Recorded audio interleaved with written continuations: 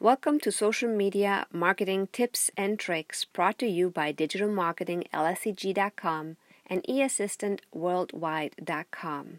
I am your host, Wendy Lugo Santiago. Today at Social Media Marketing Tips and Tricks, we're going to talk about the ever-changing social media networks and how you can market your business in this ever-changing world. We're going to start really with Facebook. Facebook changes constantly.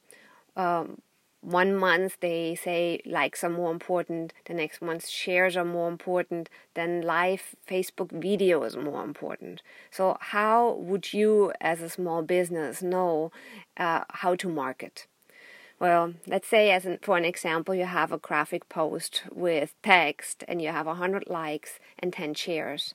So your post will do rather well when Facebook values likes.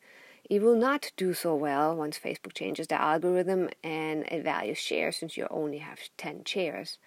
If Facebook changes the algorithm again and says now we like Facebook live video, well, this post has no video in it, so it wouldn't do as well. So the question is, how can you market your business with the ever-changing algorithm in all the social networks? A simple solution. It is the evergreen marketing. It is tested time and time again. The first and most important thing for that is provide valuable content. It has to be content that your target audience is searching for, information that they need. Maybe you solve a problem for them. You help them solve an issue. So things like that, your target audience will search for. So you need to know who your target audience is and what their pain points are in order to do good in the evergreen marketing. The other part of that is be consistent with your posting. Don't just post one day this and the next day nothing. So be consistent so people know when good content is coming and they can go find it.